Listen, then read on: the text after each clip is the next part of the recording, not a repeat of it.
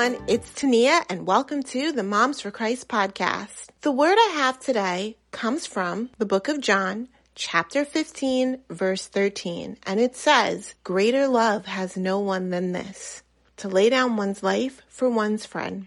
This word is speaking of God's love for us, that He sent His Son, Jesus, to give His life. His friends are the ones who do what He commands. To obey is to show your love for God. To lay down one's life for one's friends, what does that mean?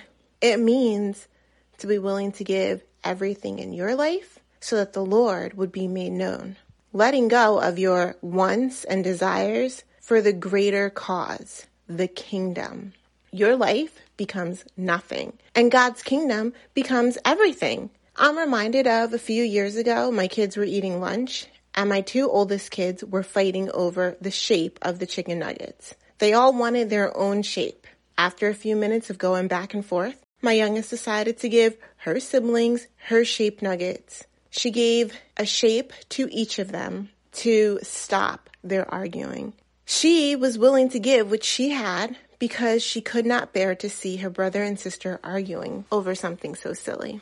I have to stop and ask, have I been willing to lay down my life? Because I can see the kingdom is at hand.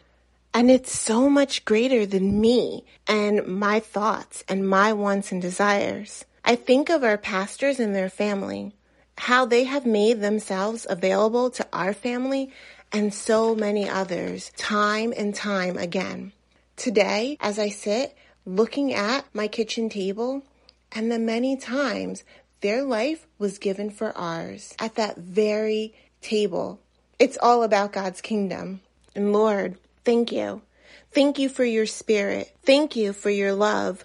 Lord, we pray that in view of your mercy, we would be willing to lay down our life for your kingdom, that you would be made known. Lord, we pray you would fill our children with a love for you, that even while they are young, they would be willing to lay their lives down for the kingdom of God. Lord, we ask for more of your spirit, that just as you have given it all for us, we would give it all to you. Lord, we thank you. Thank you so very much, Lord, for the call that you have placed in our lives. And Lord, we pray that our children would see that demonstration in each and every one of us. And then just as we follow you, they would follow us. Lord, we pray for more of your spirit, because it's your spirit that leads us to do the work for the kingdom.